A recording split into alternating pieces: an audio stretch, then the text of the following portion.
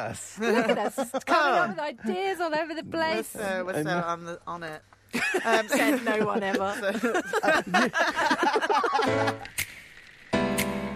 Find a quiet moment, put some headphones on. Is it just me that thinks this is like the best news in ages? I don't know what happened, but I fell in love. The creators and hosts of Sky's Entertainment Backstage podcast. Are you awake, Stevie? He's like, call me Ben. I don't think you could accuse it of being glamorous. And I said, I'm not going to call you Ben Benedict Cumberbatch. I'm joined by the woman of the hour, Jodie Comer. How much fun are you having teasing us all at the moment? You've got to laugh. Let's go! Hello and welcome to the latest episode of Backstage, Sky News' entertainment podcast. We're all here. I'm in the studio, not with Derek, but with Claire Gregory. Yes, today, again, I will be playing the part of Derek, so any poor engineering on this podcast is completely my responsibility. Oh, Derek. Why isn't Derek here? And Stevie Wong joins us from... New York. New York. Early in the morning. Have you had your breakfast yet? Nothing. I'm just woke up and now I'm talking to you guys. So this is good. We come first. afterwards. Yeah, we come before porridge. Mm-hmm. You don't call it porridge in America, do you? Oh, God. What? Tangent. What? Wild. What do you call it? Something else? Oatmeal? Oatmeal. Is that oatmeal. Yeah. Porridge over here. Wow, this is mind-blowing. Still don't eat it. Oatmeal was something completely... like I've broken you. I've always heard of oatmeal. I thought it was something completely different. Nah, it's porridge, mate. Oh my, I need to lie down. Right, cancel the recording. Anyway, coming up on this week's show, deranged dating shows are taking over. We're going to be taking a look at the latest offerings. They're inviting 5 potential suitors. Hi. Oh my God! To move in with them, all at the same time. Westworld is back and is as complicated and brilliant as ever. Who are you, Dolores? You and I are a lot alike. They put you in a cage, decided what your life would be. They did the same thing to me. And I've been chatting to Caitlin Moran about her upcoming film and plans to improve the internet. The internet possibly needs a couple of official mums just sitting on it, and when things get nasty, she can just come in and go, you've all just got overtired. I'm closing down the internet for an hour and you're all going to bed. Oh, is it Caitlin Moran, not Caitlin Moran? Oh, see, I've always called her Caitlin. Well, so had I until I met her. So luckily, you get corrected? I luckily I was chatting to the publicist beforehand who blah blah blah blah Caitlin. I thought, plot noted. That one. Thank you. I suspect though she seems very cool, Caitlin Moran. So I think she's the kind of person that probably isn't too bothered about whether you say Caitlin or Caitlin. Fair enough. Well, you can tell us all about that a bit later on, then, can't you? Yes. First, though, should we cross over to our new Corona news desk that we seem to have coronavirus? Just because we've had the news recently that Coachella's been moved, hasn't it? So Coachella isn't going to be taking place next month. It's been moved to October. Yes, Coachella's been moved to October. Unfortunately, South by Southwest has been cancelled, and now there's a lot of talk to see if maybe Cannes might be moved or cancelled altogether too. Which I can't see how deal. Glastonbury's going to go ahead either. The Glastonbury rumours have been mounting, but we can confirm that we spoke to the PRs, and as it stands, no plans to cancel. So I suspect that will largely depend on acts, international acts. If they all start refusing to come over, would that be the thing that would impact the festival? But as well, with Coachella then moving to October, they can't guarantee the same lineup, can they? Surely. I guess not. They can't. Yeah, it's about availability and actually the same thing. Do these acts really want to go out and kind of perform in front of these large crowds in October? And as they're saying, that this coronavirus thing, at first people are saying, well, when it's summer, when it's hot, then it's probably going to die down. But then the latest reports is it might last until next year, which is going to really affect entertainment, even our jobs. Yeah. Well, they can't push back Bond again. I mean, I'm still suffering from the last postponement. So anyway, I thought Coachella's not about the music, is it? It's just about getting your picture taken and popping it on Instagram. You don't need any actual stage presence there, do you? We'll Did you read about there's a cinema chain in Northern Ireland as well who are doing this checkerboard seating policy, so to encourage people to still go to the cinema, but you're gonna have a seat space next to you. So it'll be, and someone won't be directly behind you. There'll be either side. There's nothing more annoying space. at the cinema is when someone's kicking the chair behind you. Oh, I would go that would get me to the cinema for the first time in ages. That sounds great.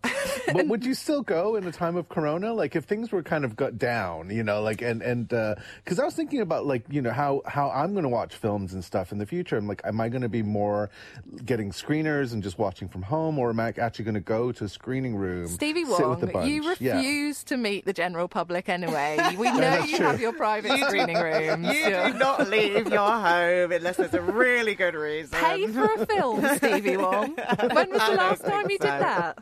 I am not for a the while. other end of the scale and hopelessly naive about it all, and would definitely go to the cinema and probably enjoy its emptiness while there. Well, I went at the weekend to Westfield, which is a big old shopping centre, and it was still full, still packed full of people. But it is weird. You do sit there and go, oh, well, I have sticky fingers on seats and things, and Just keep door washing handles. those hands, Katie Spence. Yeah. Just Anyway, keep washing. it's getting to me. My inner hypochondriac is coming out too much. So I think, should we move on? Yeah. Should we talk about love? Don't worry about coronavirus. Do worry about love. Yes, let's do it. It looks like love is now taking a new format these days, because there's been this like slew of shows where just when you read it on paper, you're like, wait, what's going on? And now these shows are so popular because they're so strangely kind of presented to the world. And the biggest one, of course, is Love is Blind. That's on Netflix. It's like producers have just had a big meeting around the world, got together and are trying to outdo each other on the most ridiculous way that you could come up with people falling in love. Love is Blind being the one that everyone has been talking about for the last few weeks. I've met the person I want to spend the rest of my life with. I've never seen her before. Here, you will choose someone to marry. Hello. Nice to hear from you. Can't say see ya. Without ever seeing her. It's people that are committed to marrying someone that they've never met, that they've only spoken to from behind a wall. And it's genius. It's genius. I mean, we've been talking about this for a while off the podcast, and we wanted to wait until the full series had dropped and then the reunion show before we did speak about it. So loads of people listening, I'm sure you'll have seen Love is Blind and have your own thoughts. But I absolutely loved it. It was like crack TV for me. I mean, that's it though, isn't it? It's awful. Yeah. It's genuinely terrible TV. TV. But addictive, so addictive. It's like eating a whole tube of Pringles or something. It makes you feel slightly rancid afterwards. But you can't stop yourself. So yes, I'm sure everyone knows by now, but just in case you don't, the idea is that these people, they start dating in these pods so they can't see each other. There's a wall separating them. And the wall, by the way, is kind of like slightly mystical. It's got a kind of opalescent quality to it, hasn't it? It's very strange. And so they hear each other and they chat away, and then boom, after like 5 days, they start proposing to one another, and only after they've proposed are they allowed to see each other. It's like they're in a cult, though, isn't it? It's so weird. I don't know whether... I mean, is it as weird as an American watching it, Stevie? Because as a British person, the amount of oversharing that goes on through the wall, I think that's the weird fascination that you get watching it in this country. It's like, why are they telling these strangers these things? It's very American in the sense that they talk about their emotions and the process of how they get there. And it's very Yank, I guess. But like, what was cracking me up is that they cast these people who they're almost like Bachelor. We have a show called The Bachelor. Yeah. I don't know if you've ever seen that. Yeah. And it just feels like Bachelor rejects that kind of like got to the show instead. And they're just a lot. There's a lot of bros, and they're all like looking for love. And these girls with like long blonde hair, and so it just feels very American to me. And it's so American. I kept looking at my partner and being like, you never just burst into tears because you just feel so overwhelmed with emotion for how much you love me. What's going on? I mean, I feel like I'm missing out here. And of course, we've got the villain of the series. Poor Jessica gets cast as the villain for putting on a weird baby voice every time she talks to a man. Do you think she's the villain? I think Amber's more of the villain. No. Don't you hate Amber more? No, Jessica's the villain. Have you watched the whole thing? Well, yeah, but Jessica, I feel sorry for her because she's just this one that everyone's written off as just being weird, too old at 34. No, but it's because she tries to steal Amber's man. Yeah, But that's Anne's true. insane, though. She also says yes to Mark when she clearly doesn't like him. Well, Mark, who is now having to fend off accusations that he possibly had a girlfriend during the time in there. I mean, goodness me, some reality TV controversy. Who'd have thunk it? My favourite moment during the series, though, is the moment when Barnett and Amber were actually having a proper decent chat about where they are in their lives, and it emerged that Amber was deeply in debt and only worked for like 2 days a week. Yeah. And the look in Barnett's eyes where he was like, Oh, I'm taking on the debt. I'm going to marry. How much in debt? Yeah, it's good. I mean, it's just so impractical. Why on earth would anyone do that? But you know, when the producers came up with the idea, there was a lot more contestants than kind of continue through the series. But they only expected 1 or 2 couples to get engaged. They never expected as many did, because there were actually other couples that got engaged that they didn't even carry on with through the experiment. So people are idiots. No, but I think you could just get swept up in it. I saw someone comparing it to being a bit like MSN Messenger, and I do think that, like, anonymity, people do just kind of open up and create these bonds, and, you know... Or do you think it's more like the producers are egging them into it? Because the fact is, out the back somewhere, around the corner from the Love is Blind pods, they must have a massive big tray of, like, engagement rings and stuff, and just like, here you go then, if you want to. Why not? They didn't go into the detail of the rings, do they? We don't really know how they came about. Well, I think it's great, and I think Netflix have absolutely smashed it. It was this. a lot of fun, but not as fun as 5 Guys a Week, the new Channel 4 one. Can these new admirers vanquish the opposition? What's going on, looks? I'm not just exterior. Trying to see you're a good-looking lad. Win the approval of friends and family? Are you good in bed? I'm sorry, what? And make it to the end of the week? I'm going to have to ask you to leave. I'm going to ask one of you to leave. As 5 Guys. You are amazing, but is it too good to be true? Become the one. The thing I love about this is it's me doing the picking. Wow. So, Stevie, again, as the resident US expert, how was it watching, like, the British deranged TV show? Because this is basically one woman, 5 guys move into her 5 house, boyfriends straight away. And she basically ditches one after breakfast every day. It's excruciating, it's bizarre, it's cringy. Yeah, what did you think, Stevie? Weirdly, I prefer this version a little bit more, only because it's kind of like an isolated one episode, so I don't have to like stretch it out for like 10, whatever, you know. And so if I hate these people, at least I know by the end of the hour they're gone, and so I'm okay with that. But this one is hilarious because it's like 5 grown men in your house. And you just picture the smell, don't you? Yeah, and it's there's nowhere bathroom. to queue for the bathroom, and then there's nowhere for everyone to sleep. So some of them are on like inflatable beds in the living room. And, they're like getting tucked up in the evening, like night. It's just utterly insane, the concept, though. I don't know why anyone would agree to go along with it. The men, for one, and the woman that... I mean, you would just be overwhelmed having 5 boyfriends. I can't think of anything worse. It all seems a bit contrived. Like, all the guys are very kind of specific types. You've got like a stuntman, a singer, a surfer. You know, they're all very kind of specific, like in their boxes. Oh, the divorcee. I mean, I don't want to spoil it for anyone that watches it, but I was very surprised by the final 2. I must say, I didn't see that coming. No, but can I read out the Guardian review, because there's a bit that they say which just sums it up so well. So it's Joel Golby writing in the Guardian.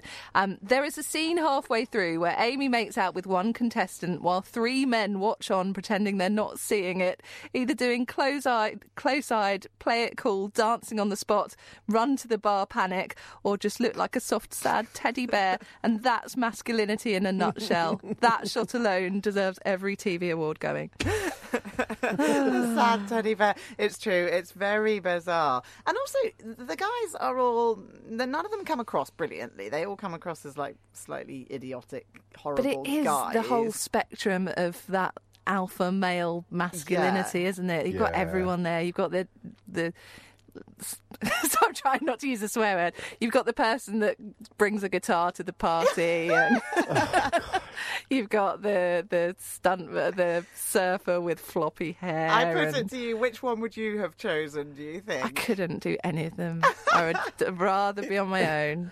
I feel like the musician came in strong, but then did you notice how quickly he tried to manipulate the whole thing? Yeah. And so I just was like, gosh, this guy's kind of kind of a sociopath, and just like it's not cool. So I don't know. None of them. I think that's the final answer. It's just like, oh, is this the options? No, thank you. Would you rather go on this or Love Is Blind? I'd probably go on this because at least Stevie with like, 5 boyfriends. Yeah, me and 5. It's like let's average do this. Saturday in April. And do they have to leave? Because really, this sounds like the best weekend ever. This is the way to get through coronavirus. That is true. That is true. Self-isolation. It's important. Anyway, very thoroughly enjoyable, recommend, but for all of the wrong reasons. I mean, we're not watching it hoping they find love. We're just staring at it like that's definitely people in the zoo. Train wreck television. But if you are staying in while avoiding going out for the obvious reasons, then I would thoroughly recommend both Love Is Blind and 5 Days a Week. Very, very easy watching. What's not quite so easy to watch, well, personally, in my opinion, I felt wasn't as easy to watch, is the new comedy that's out on E4 in the UK called Feel Good from the 18th of March, 19th of March onwards in the rest of the world on Netflix. Now, May, your father and I want to know if you found a new Narcotics Anonymous meeting. A what meeting? A what meeting?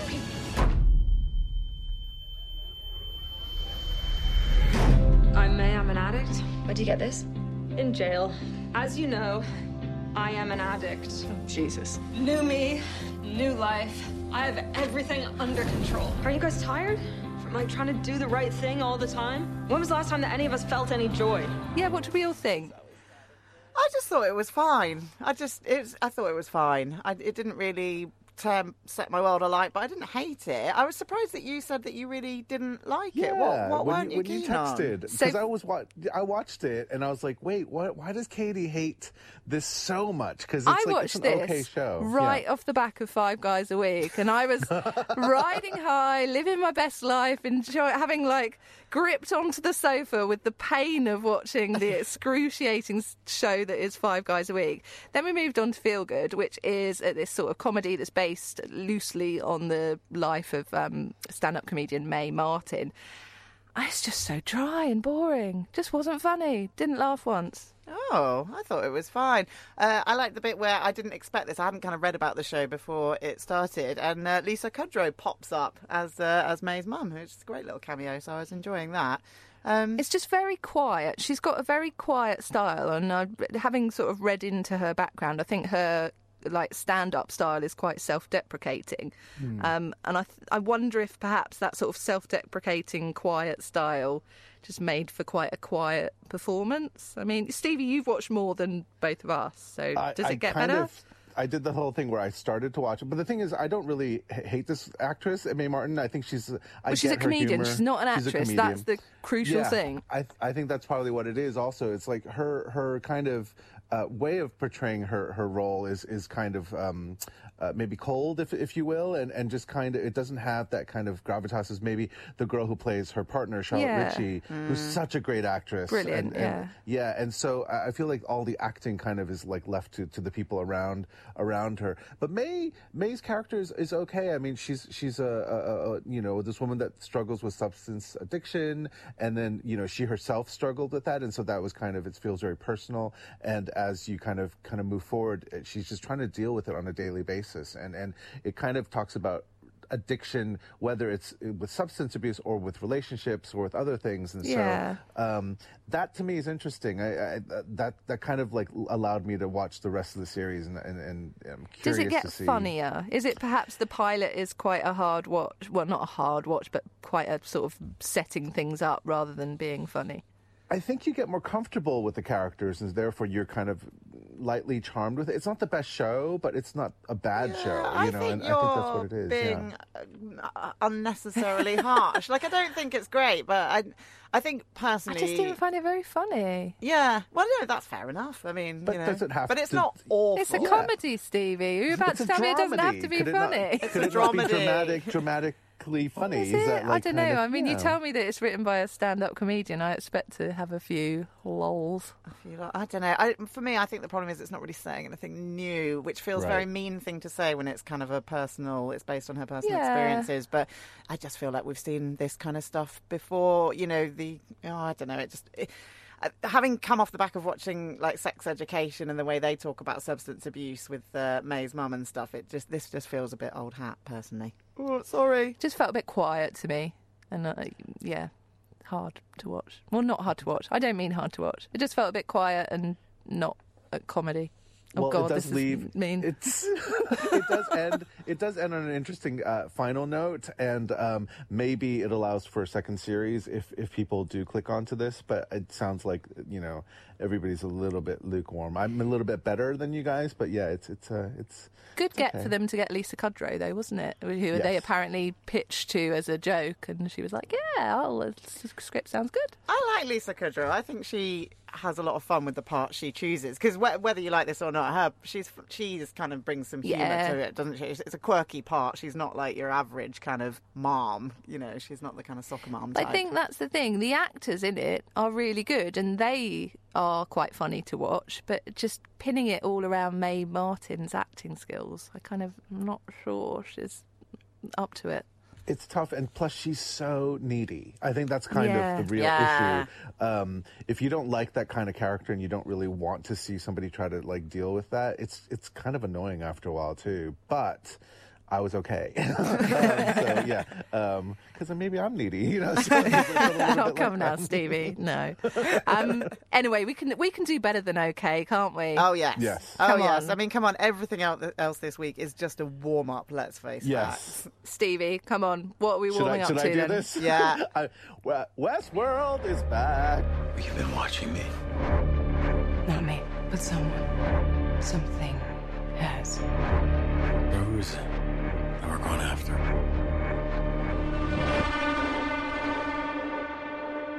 The person who took your future. Welcome to my world, Maeve. What do you want from me, then? Basically, on March 16th on Sky Atlantic in the UK, and it's the same day showing on HBO in the US. And we are now in season 3 of this series, and everything has changed. Everything has changed. And did that help? Did that make it more difficult for you guys to kind of start to watch it again? I've got to be honest. I see myself. I would describe myself as a big Westworld fan. I loved season 1. I loved season 2. But the gap between seasons and the sheer complexity of it meant that I couldn't really remember anything about what happened. So I started watching, and then I had to go and try and read some recaps about what happened in season 2. And then I do get a bit lost in it. It makes my mind bend in a way that I'm not sure my mind is capable of bending. But I put it to you, it's kind of glorious being lost in it. Yes. Doesn't matter. It doesn't matter that I don't really understand it. I still really enjoy it. And I've it's got to just glossy and epic. And Tandy Newton just is so good in this that I just feel like she's just so watchable, and every scene that she's in is so brilliant that it doesn't really matter if I don't understand what's going on, because I just happily watch her all day. But also, the new addition to the cast, Aaron Paul, is phenomenal in this. Yes. I mean, I love Aaron Paul. I think he's just absolutely brilliant and a bit underrated, and I'm really enjoying him in this. I think I'm excited to see where his character goes. So the creators, before this latest series has come out, have said we should expect this as a radical shift in the story. And if you watched the end of last season, you kind of could have guessed what was about to be coming.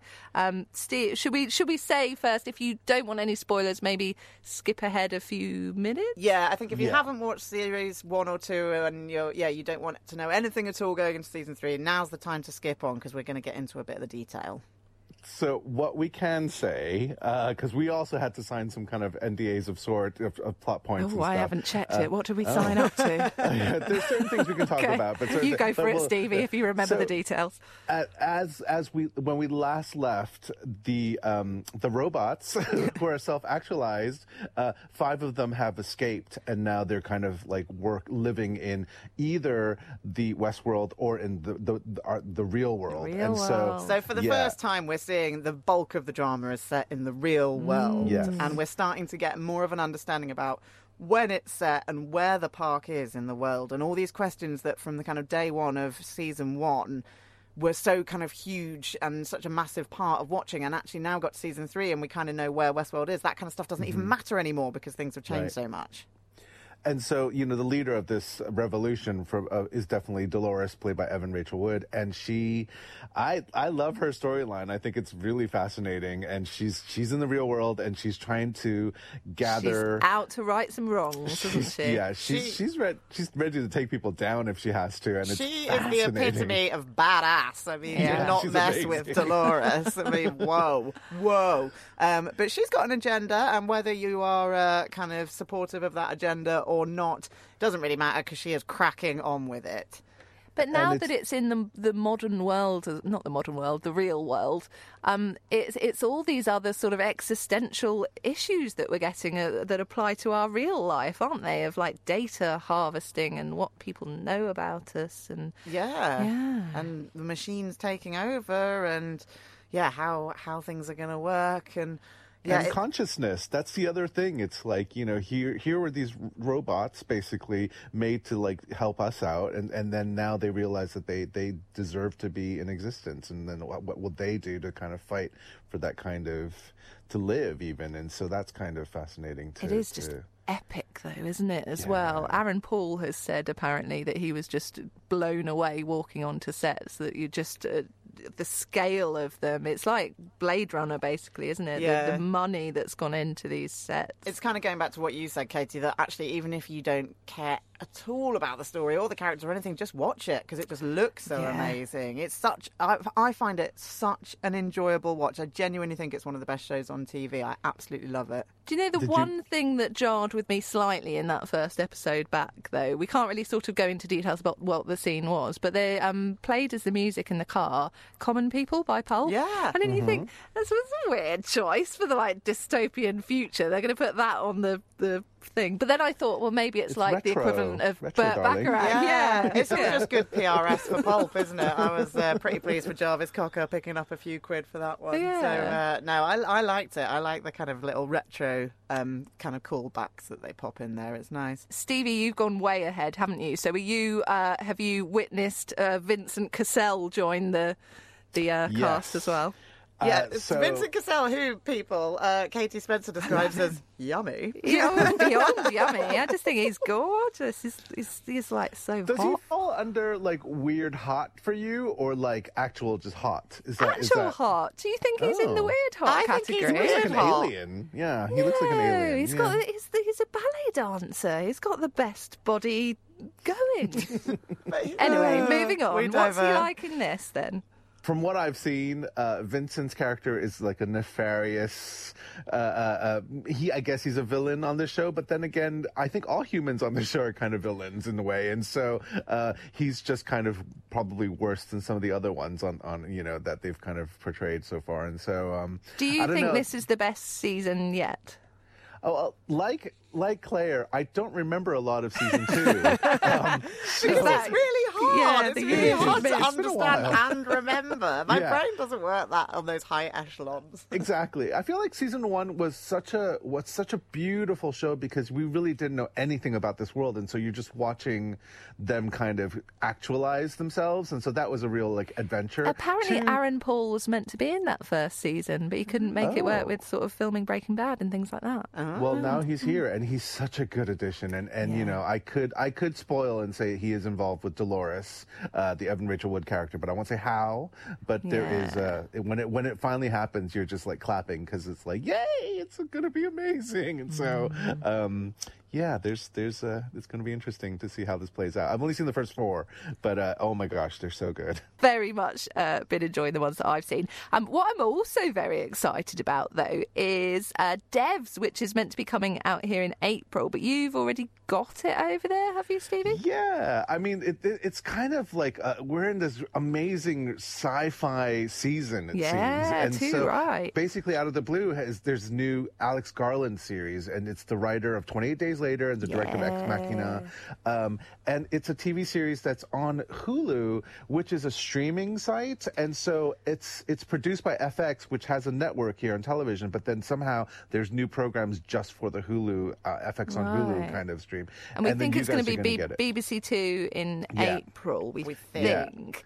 But it's another real sort of sci-fi dystopian. Yeah, the kind of not too far off future where technology technology's gone super cutting edge. Right. And people are working for this kind of company in Silicon Valley where there's some really impressive AI and all that kind of stuff going on, right? I mean, if you thought that Westworld looked beautiful, Devs is equally gorgeous. I mean, just the images that they throw out there. This is the campus that this place exists on. There's a huge, like, kind of doll that kind of, like, lingers in the center of the space. And then it's just a really cool looking show in general. It looks incredible, and some of the shots are so beautiful.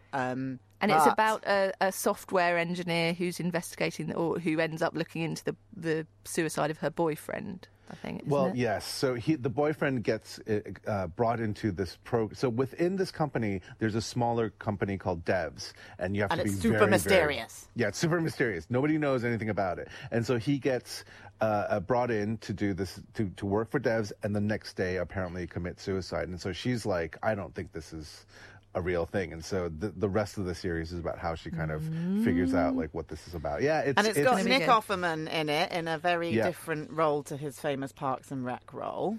And the lead is played by Sonaya Mizuno, who is the girl. I don't know if you recall. She was she played the girl that got married in Crazy Rich Asians. Yes. And she was also in Ex Machina as the robot, the kind of sex robot that kind of existed in that space too. So Alex Garland has worked with her many times, and the interesting thing about this show is that even though this is apparently a one-off 8-episode show, he's decided that if there's going to be, like, he loves working with these people so much that he wants to do like an anthology version where the next show will have the same cast again. And so it's kind of with a different plot then. Totally different plot, but he loves these people so much that he just wants to kind of continue working with them. That's a neat concept. I know. So he started, it's the American Horror Story setup. It's just like you're kind of the same cast of people, but then every season there's a different show. So yeah. Oh my God, it's such good TV at the moment. I think so. I'm going to say Devs. I think style over substance. No, you haven't even seen it yet. Well, maybe I have. Maybe I have. Maybe I haven't. You've got your sources. Maybe I have. Maybe I haven't. But I'm putting it out there. It's no Westworld. It's Alex Garland, though. I can't imagine it's not good. It looks great. I think the problem with Alex Garland's content is very much that he likes to live in a space as opposed to like give you direct kind of information and stuff. And so you have to kind of be in the mood to experience his stuff because it's so, I don't know, you just kind of like lie in it as opposed to kind of be actively involved. And I like to live in a space. Don't we all like to live in a space? I know, but 8 episodes of space might, exactly. What's happening? This is all getting too meta.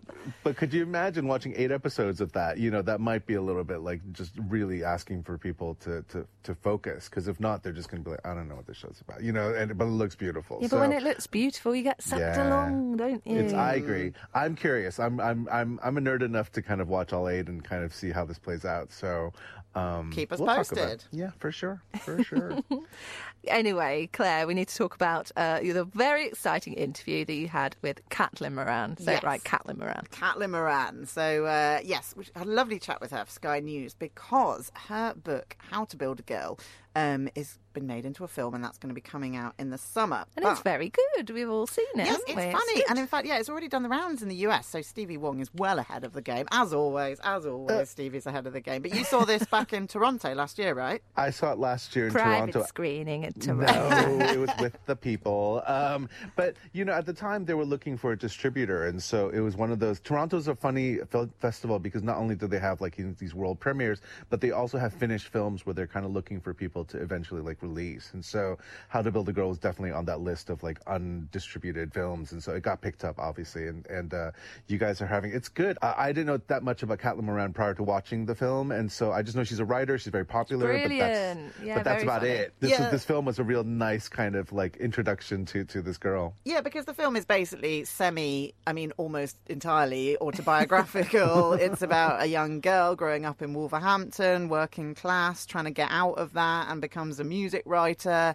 And these are all things that Caitlin Moran herself experienced. Interesting casting, though, as well, isn't yeah, it? I was really interested to hear about the casting because I was quite upfront with Caitlin and said, I do think Beanie's great in this. It's Beanie Feldstein plays the main character. I said... Who you might know from Booksmart. Yes, that's right, yeah. And I think she's really good in it, and she has a decent stab at the Wolverhampton accent, which is not an easy thing to do for someone from the UK, let alone someone from the US. But I've got to admit, when I first heard about the casting, having read the book, I was slightly sceptical because how can sort of someone like Beanie, an LAite, really kind of understand the rigours of working class Wolverhampton? And Caitlin admitted, she wasn't their first choice. Well, we went out of our way to see if we could find, because there aren't that many roles written for young, big girls. So, it was like, well, this is the role of a lifetime. If you're a girl out there and you can do this, particularly if you're from the Midlands, what other film are you ever going to be in if that's who you are? So we did open castings, we asked for audition tapes, we were really focused on seeing if there was a talent out there we could find. But there wasn't anyone who could do it. And then when Beanie said that she wanted to do it, we had a meeting with her, and she was really worried about the accent. Apparently it's all about face shape, and the LA accent is very in the back of the throat and the back of the mouth. And the Wolvo accent's all forward. You like this? You're talking like this. You're like, to be fair, this is terrible. And so she was like, it's going to be so hard, but if you believe I can do it, then I'm going to do it. And she showed me the script that she got on the table, and it had 6,000 post-it notes in all different colours, very neatly done. Beanie's quite anal about her research, and she was like, I'm going to do all the work and I'm going to make this work. And she moved to Wolverhampton. She lived there for 2 weeks, and she's nailed it. It's absolutely amazing. I showed it my family, and they were like, to be fair, that's cracking. It's busted. So dedication to the role, 2 weeks in Wolverhampton. Good work, Beanie. I'm not sure there's many people that would come from LA to Wolverhampton. There's a cracking supporting cast in this because her dad is played by Paddy Considine, who's like, I'm such a fan of his. He's such a brilliant actor, and he's really good in this. And there's loads of cameos. There's this really brilliant kind of concept where she's got all these photos on her wall, and they kind of come alive and talk to her a bit Harry Potter style. But it's much better than I've just made it sound. But almost all of those are kind of celebrities that you'll recognise. So you've got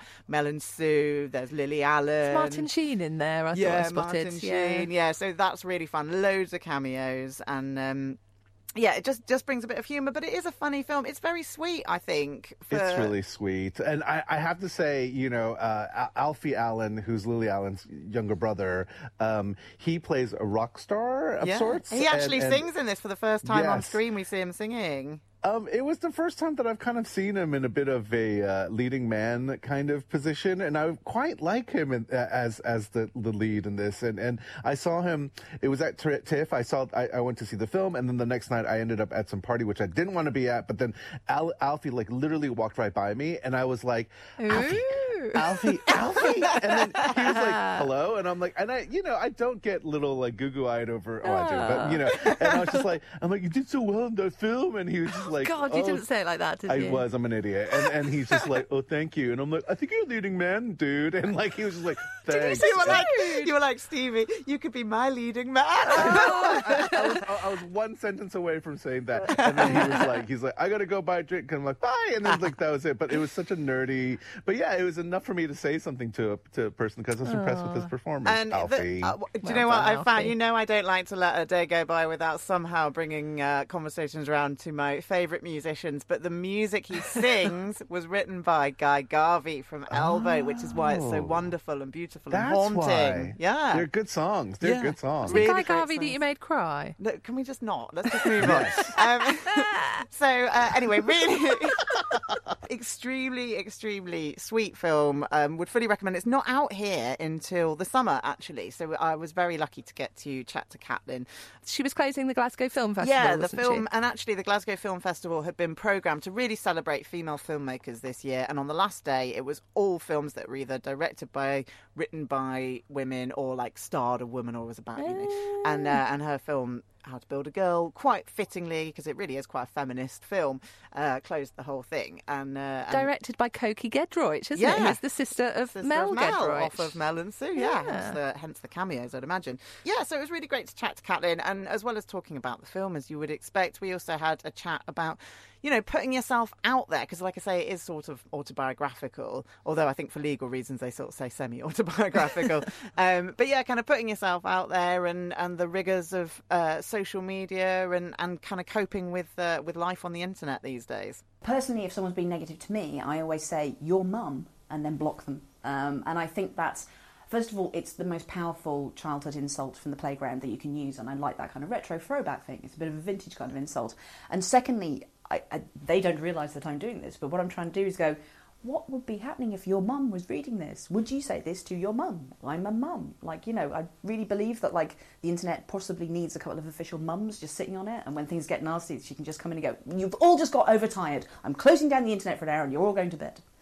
It does feel like a lesson isn't being learnt, though. There was a line in the book that really struck me, because it was about Johanna hadn't even learnt the simplest lesson yet, which is to be kind. Yes. And to be kind is something that we're hearing about a lot in the light of Caroline Flack's death and everything that's been going on online. Why is it you think that lesson just isn't being learned? Well, the thing about social media is it's this huge experiment that we're all part of, because there's never been a time in the history of the world where the entire world can be together in one place and talk to each other unmediated. Previously, you'd have to be at a magazine, or you'd have to have some kind of fame or platform. Now, everyone can talk to each other. So that's basically the start of a form of a global consciousness. And because that's never happened before, it's basically in an infant phase. The internet is like a big baby. It has these rages. It gets really sad about things. It'll hit people that it loves. And so as time goes on, in 10 years I'm sure it'll be very different. In 20 years it'll be something else, because we will have learnt to negotiate each other. We're starting to see the fallout of having a completely unregulated platform where anonymous people can drive people to mental illness or death. And we will not carry on with it like that. I'm sure we'll change things. I'm constantly astonished that there hasn't been a rival to Twitter invented, where no one can be anonymous, everybody has to be registered. All you'd have to do is have the 10 most famous Kardashians out of the 1,000 Kardashians going, we've invented this new platform, no one's anonymous, the motto is be kind, we're all going there now, we've all posted a picture of our bums, bang. 10 billion people would immediately go to that new platform and Twitter would be out of business. So if I ever meet the Kardashians, after we've all done pictures of our bums together, that will be what I'm proposing for 10% of the profits. Beanie's having a crazy year. I mean, it's continued from last year, but she's definitely on a roll between, this film. She just did her life dream cameo on Grey's Anatomy. Did you hear about that? No. It's her favorite show on the planet, and she got a role on it. And she's going to be playing Monica Lewinsky in the new American Crime Story. And so great casting. It's a very, very good role for her. So she's having a wonderful year. And she is Jonah Hill's sister. You do know this, right? Yes, of course. So that is crazy that it runs in the family, talent. So that's talented that's a family. Yeah. Blimey. Excuse me, I didn't mean that. Did that sound come out of me? I didn't mean to make that sound. No, we like Beanie. She's very good. No, we do like her. But yeah, so hopefully we might even get to chat to Beanie herself come the summer when the film is actually out here. So we'll keep you posted. And if you would like to apply to be one of Stevie's 5 boyfriends, you can always email us at backstage@sky.uk. I think applications are being accepted while Stevie is stuck in quarantine. On Instagram at Wongy1 and also on Twitter at Wongy1. Apply there too. It's fine. It's all good. And if you want to see the rest of us, Claire Gregory, you can see your Caitlin Moran photo. Yes, at Claire Sky Showbiz on Instagram, or I'm at Scoop Dog Sky on Twitter. And I haven't been doing anything exciting. I need to do something to generate some interesting content. But I'm Spenny Pics on Instagram and at Sky Katie Spencer on Twitter. And what have we got coming up? Have we got anything exciting that we can all think about going forward? We'll be talking about Quiet Place 2 next week. Yes. And I'm going to have a little chat with Emily Blunt and John Krasinski. So, aren't they just the ultimate couple? Oh, I just would love couple to goals. Have dinner with them. They are so brilliant. I really like them both. Oh, good. Okay, well, that's a good one to tease ahead to. I'm very excited about that. And we shall see you all again very soon. Bye. Bye. Bye.